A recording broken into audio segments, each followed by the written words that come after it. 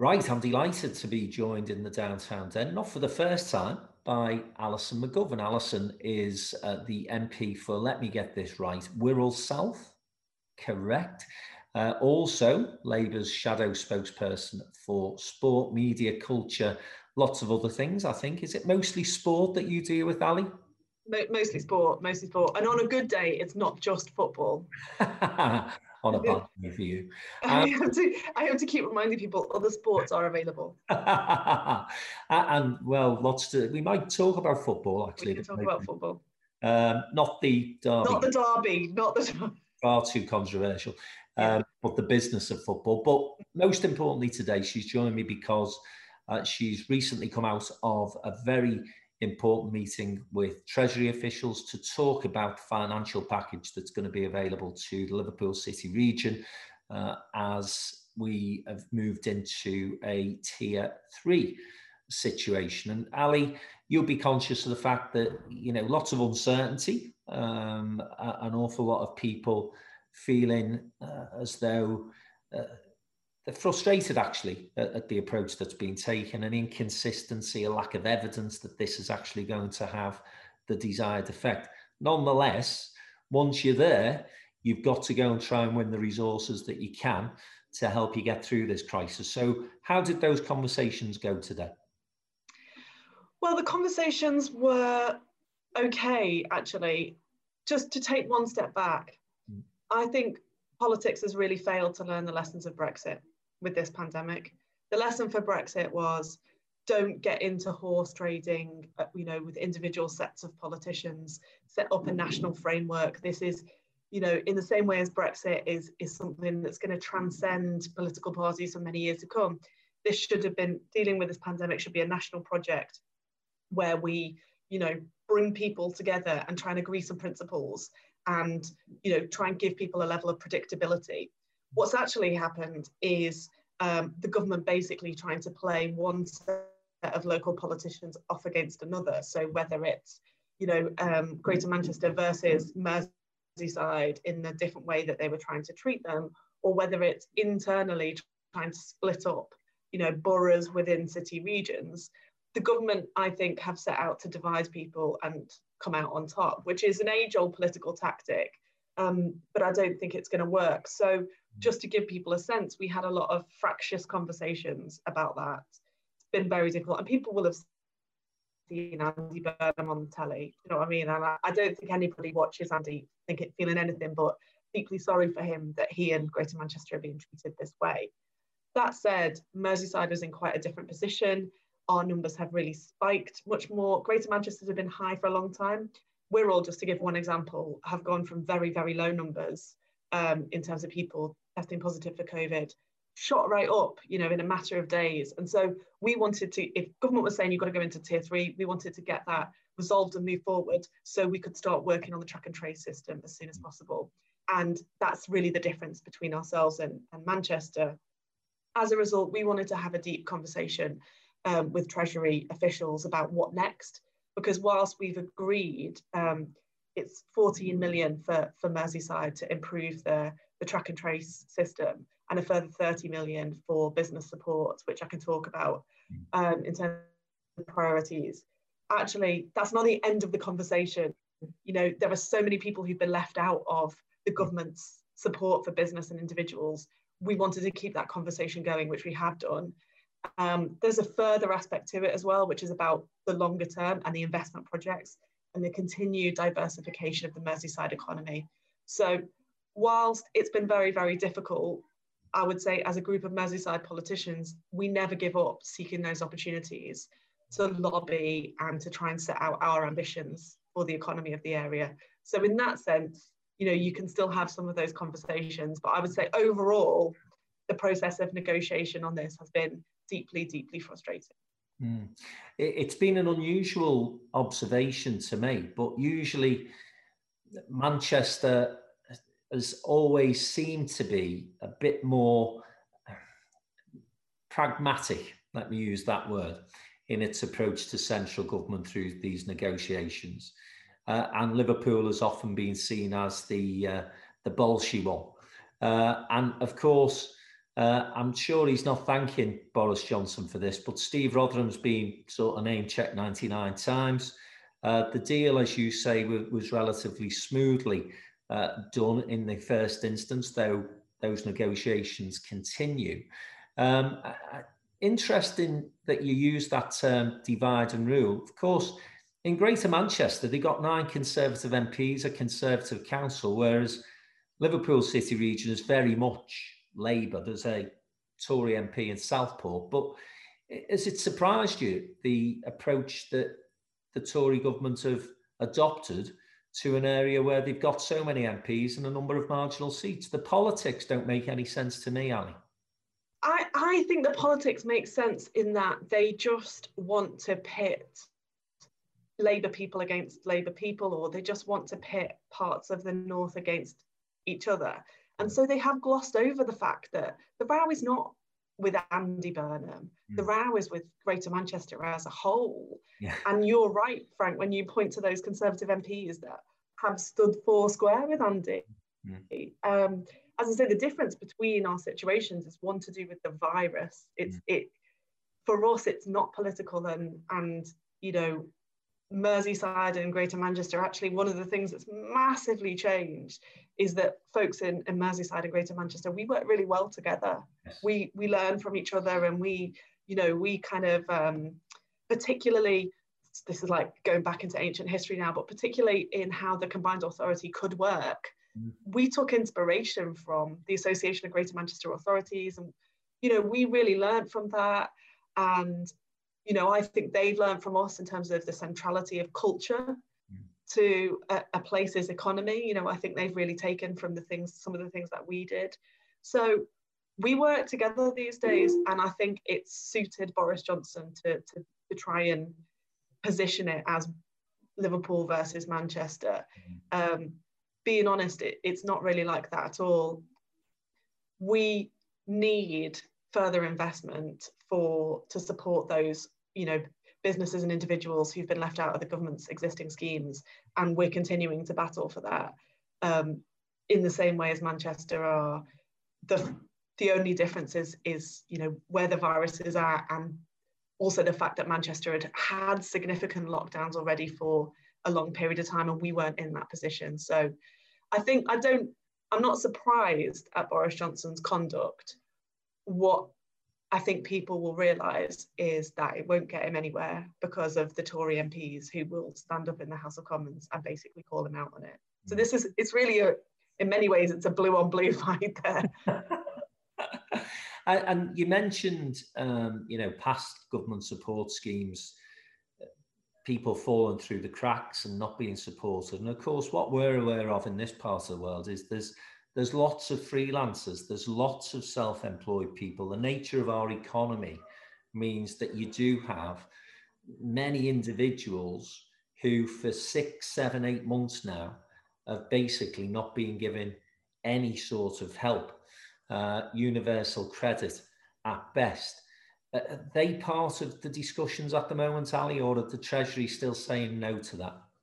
The Treasury are still saying no, and that was, part of the content of our discussion with the Chief Secretary. The Treasury are still saying no, but that we won't give up on that. What's more, there has been schemes, money wasted, I believe. I think they've paid out money and have schemes whereby, people are being given money for jobs that never would have been lost. And I think that's a waste. I think if you look at some of the contracting that's taken place, I think you can point to areas where the Treasury have not been good guardians of the public pound. And so it's extraordinarily bitter when we think of those freelancers and others who have been left out. I think the best thing that we can do is keep articulating this, keep pointing it out. And meanwhile, I know colleagues in the city region are, working out how they can best support and help people. It won't be perfect, and we will always advocate for it to be better. But we can do some things in the city region to ameliorate it, and particularly around the supply chain. Because look, I think Merseyside has got a lot to be hopeful about from an economic perspective. I think that you have to think about Merseyside's economy a bit more like an emerging economy, where it's somewhere that's suffered deep trauma in the past, you know, high levels of unemployment, mass unemployment, and that caused a big shock to the economy. And it caused a big drop in our skill level in terms of the population of Merseyside. People moved away and they took their skills with them, you know. But we're on the emerging economy trajectory now. If you look at our rates of growth, they're very fast. We've got a lot of things that make it easy to move the economy on. We've got land, we've got good buildings, and the skill level of our people has grown faster than other places. You know, so we're addressing some of those underlying root causes of the reasons why Merseyside's economy, you know, hasn't been as strong as other places. And my message to government is, if you're interested in that change, if you're really interested in rebalancing, you've got to invest in Merseyside, because everybody knows you should back emerging economies, right? Because that's where you get significant rates of growth, and that's where you really get to deal with economic inequality. So that's us. You know, if they really want to change the fortunes of the British economy, look no further than Merseyside. And so we will continue to make that case, because the more that we're able to do so, the more that those who are in the hospitality or visitor supply chain, or those who are in the creative and cultural sectors who are getting absolutely battered at the moment, the more that we can do that, the better chance we've got of, you know, protecting as much as we can the recent success and moving it on a step further.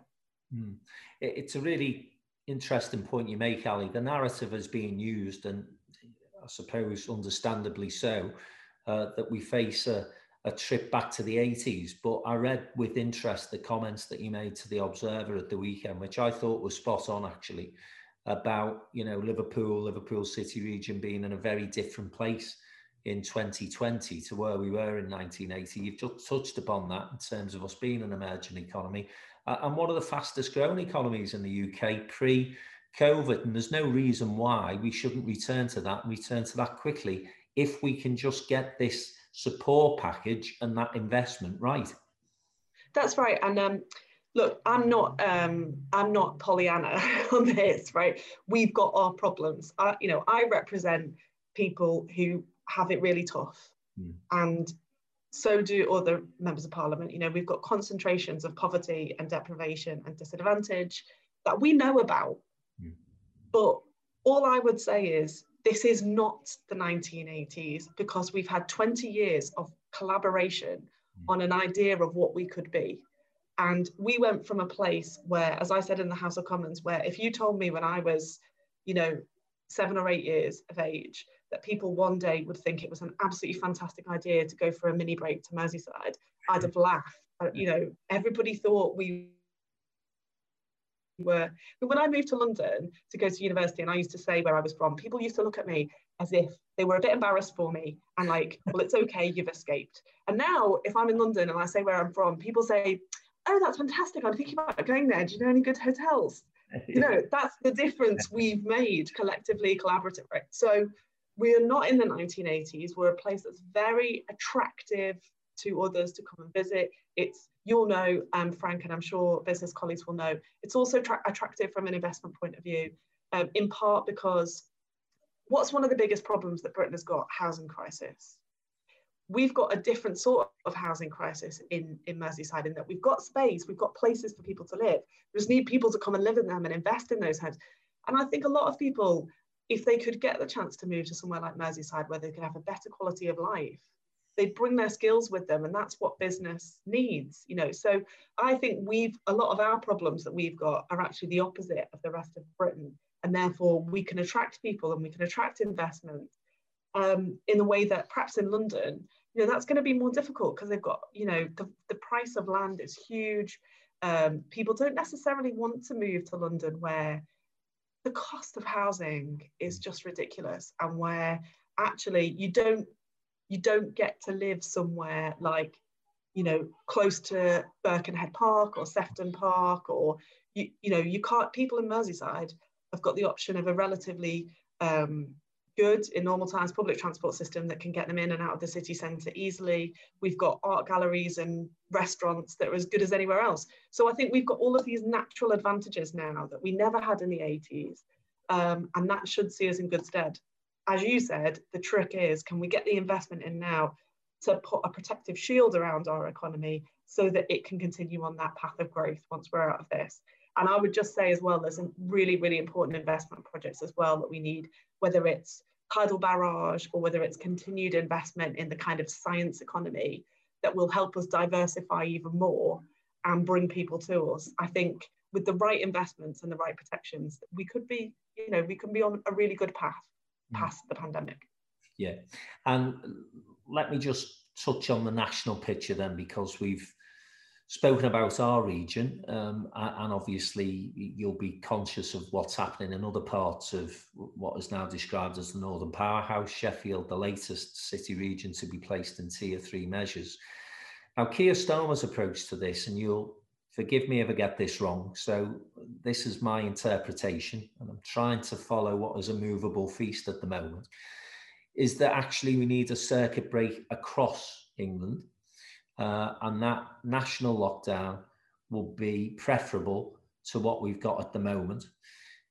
I would say that if I was living in a place where there hadn't been a significant spike in infection rates, I'd be looking at that and feeling fairly baffled by that approach. So explain to me what Keir's thinking is behind that approach.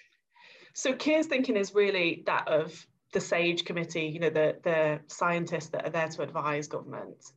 And I think it was a kind of mouse to the floor moment for us all when the SAGE committee meetings about the kind of regional lockdowns were released, because essentially they said it's questionable whether or not it will work. And if I'm honest, I have those questions, right? Wirral is Tier 3 on the border of Cheshire West and Chester, which is Tier 2. Anybody who knows my neck of the woods will know that, people in Eastham go for dinner in Ellesmere Port, and people in Ellesmere Port go to school in Eastham and Neston. It's a very porous border. So this idea of regional lockdowns when the virus is widespread doesn't seem to be as effective as, say, we had a very low rate of infection, but we were seeing small spikes and you needed to take effective local action. I can see how that would work, but it is widespread at the moment, and it's hard to see how essentially random local authority administrative borders, mean anything to the virus. Like, I just don't think they do. So that's one of the reasons why it's questionable about whether or not this will work. SAGE have said they would recommend a short period of total, shutdown with the exemption of schools, which would mean people working from home and only, essential workers exempt. And the reason for that is essentially time, to slow down the pace at which the virus is spreading through the country, to help hospitals to make sure that they are not put under too much pressure and strain, and also to get the improvements in the testing system that we need to make when we come out of that circuit breaker, to make those systems more effective so that we've got a better chance of catching the virus. Give you an example, a friend of mine, his family needed to get tested because there'd been some exposure, and it took about 4 days. His brother works in France and needed to get a test to make sure that he was safe to go to work, and it took 4 hours to get the result. That we need to be in that place, and so the real purpose of it is to buy time to get that done. Now, people would argue back though, Ali, with that strategy, is that we had a national lockdown for near 6 months, and we didn't do that. And so to put businesses into aspic for a further period of time is, for a lot of people now, and I've spoken to people this week who literally in tears because they think they're going to lose the business during the next quarter. And that's not easy conversation for any of us to have. I'm sure you're in the same boat. And of course, you'll be dealing with individuals who are concerned about losing their jobs and then not having the necessary income. So there's an awful lot of pain alongside this. And the question I've started to ask, and I don't really put this out on social media platforms very often because I get called a murderer, but it is the prize worth the price. And when I say that, it's that, you know, I'm talking to mates who are in emergency services. I'm conscious of the fact that anecdotally, at least, suicide rates are up. Mental health issues are certainly increasing. Domestic violence, I know from police reports, is on the rise. Child abuse, some horrendous stories from that. What are we protecting here? And is it just about hospitalisations? Is it a case of if we could get that under control and get a test and trace system in place that was effective, that we could start to live with this thing? Because at some point, Ali, my view is not necessarily popular at the moment, but at some point we're going to have to learn to live with this thing. Okay, let me make 2 points in response to that, because I think that's a really important question. And yeah, I totally agree with you about the social media conversation. It's really not always helpful in the way that people address each other. First point, I didn't answer before about what would I say to people who live in areas where numbers are really low. And I would say to them, Wirral's numbers were really low and then they really spiked up. So this is something that really can affect us all, and nobody should take for granted what is going on here. And also, and this is to answer your point there about, you know, is this the right strategy? But one of the problems we've got in here is, at the moment, for people in the north, this already feels like it doesn't feel like a local lockdown, it feels like a northern lockdown. It feels like the country is being divided. Don't forget what we've got going on in Scotland and Wales as well. And all the advice that the behavioural economists and scientists have given to the government is basically, whatever you do, make it a simple, inclusive, national message. Bring everybody together. And that's why I really worry about this divide and rule strategy that the Tories have got going on at the moment. I think that's going to make people blame each other. And I think they're trying to stir that up. And I think that actually undermines our efforts. I'll say one final thing about, don't we need to kind of learn to live with it? And to quite a strong degree, I think that we have seen people make changes and improvements that mean that we can do that. So hospitality have done everything asked of them. They've done absolutely everything asked of them. I don't doubt that there are some disreputable business owners out there who've you know, whatever, who are not getting it right. But they are the absolute minority. Hospitality is on everything asked of them. So we are in a different place from when we went into that full lockdown before. We are in a better place. And what we've argued for is this idea of a circuit breaker. And being honest, half term is coming up anyway. And so I think that the idea is, and the idea coming out of Sage was, can you just go for this shorter, more significant approach that everyone is part of, to try and contain the virus whilst we continue on that journey of making our response to COVID better, so that we are able to live with it more until we've got a vaccine. Because I've seen that, you know, I think the way that shops and pubs and restaurants have dealt with it has been really impressive. And, you know, we can do more of that if we're able to buy some time. That's the idea behind it. But I completely understand your point, Frank. I think that people's health is an important factor in the economy. I don't think we can ever, you know, I think that idea that it's health versus the economy is wrong, because actually, if you haven't got a healthy population, you haven't got an economy. And a lot of the research, the Bank of England actually just released some research saying that that some of the economic effects were actually not caused by the government's measures, but rather by the steps that people took themselves to protect themselves from the virus. So we need a healthy population to have a good economy. The only thing that I would say is that if we're going to do that, I think it takes a better, more collaborative, more clear approach. And I don't think people want to see politicking. I think they want to see, you know, a unified approach, and then everybody can get on with that, rather than what we've had over the past week, which has been, unedifying, to say the least. Yeah. Listen, we've got to face a challenging few months, no doubt, in the run up to Christmas and maybe beyond. And, you know, it's great to be able to stay in touch with you, and I'm sure you'll agree to come back in the next few weeks and always about this situation. But I do want to talk about your shadow cabinet brief, and you say it's sport, and of course it is, but equally you're very passionate about your football. And I'm not going to talk about club allegiances here. I'm going to talk about how the game is doing in terms of the business of football. And, you know, we always think the multi-millionaire Premier League club, but actually, you know, there's been all sorts of things, hasn't there? Big picture project. Then we've had this latest revelation, the FIFA in conversations, or allegedly in conversations with some of our clubs. Gary Neville and Sir Howard and Andy have been putting together a manifesto for football. So what's our beautiful national game got in store for it? What are you thinking around all of these issues at the moment?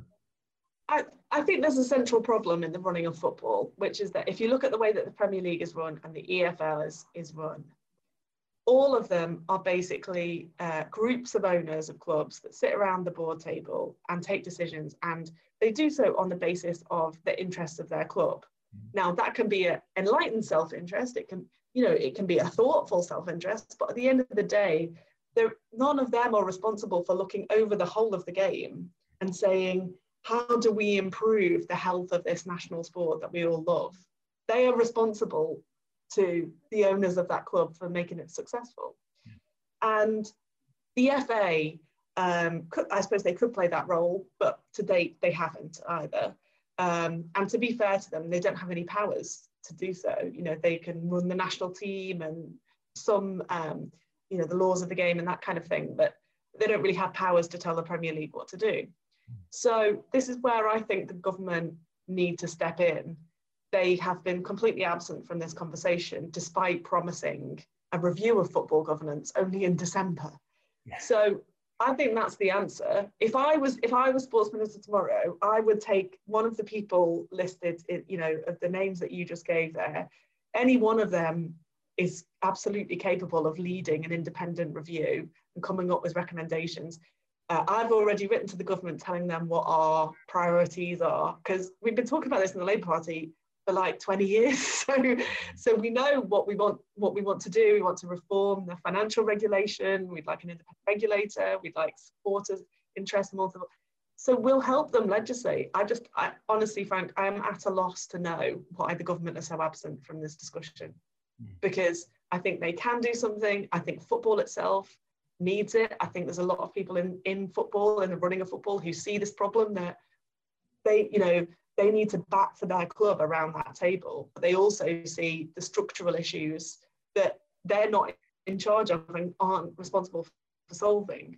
But somebody's got to, and I think that's why the government should step in, and we'll keep putting pressure on them until they do. Okay. I want to end on a positive note on the football. Women's football, I think, for many years has been seen as just Cinderella, some females running around the field having a laugh.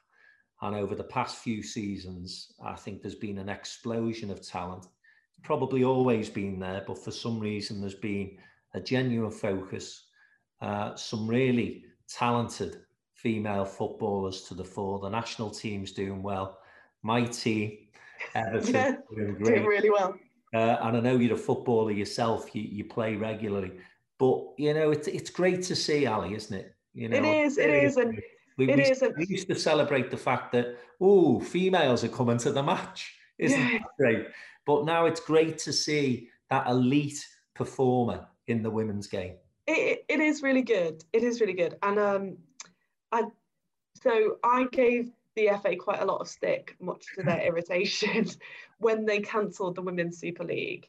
And I felt legit in doing so, because, the men's game continued because they paid for testing. They finished the season because they paid for testing. It's like, is it beyond us to just finish the Women's League? I did give them a lot of stick, but this week, actually, Frank, they've brought forward, my argument was, why cancel if you haven't got a plan for how the progress that we've made gets continued? So this week they've actually published their plan, and it's really, really good. They have actually over the past 3 years doubled the number of women playing football, as well as we've seen all of the things that you've described happening in the elite game. You know, I wish she played for my team. It's great to have Lucy Bronze back in the country. You know, that's amazing. The Women's Super League has attracted a lot of the world's best players. That's a really, really good thing. And the FA's got this new plan to continue their levels of success in terms of getting more women playing at the grassroots, making sure that girls get equal chance at school, and then making sure that the elite level we continue to kick on. You know, we all want to see the Lionesses win something. That would be amazing. I think the country would go mad with happiness. But yeah, no, it's really good. It's really positive. I think that maybe I'm just biased, but I think, you know, there's nothing more. Football is just better in whatever way. You know, those of us who love the game just want to see more and better football, and seeing women do it, it's just like people have just got to think it's double the amount of good football. And you should be proud of your side. Actually, they're doing really well. Absolutely. And how's your game going? Well, the women's team in Westminster that I play for have been getting battered lately, so that's not so great. But Wirral Valkyries that I play for at home are doing really well. So, oh well, yeah. If there's anybody who's watching this who would like to kick a ball and they never have and they're a woman, give me a shout, because Wirral Valkyries are amazing. Excellent. And that's a bit like Club v Country, that. I'm sure you're more interested in Wirral really than the Westminster mob, but we won't go there. I won't ask Don't tell them. I won't ask you to declare your loyalties. Listen, Ali, as always, great to have you with us, and thanks for the update in terms of what's happening with the Liverpool City region, the negotiations with Treasury. More to come, I'm sure. And as I say, if we can get you back in a few weeks' time, that would be fantastic. No problem. Thanks, Ali. See you soon.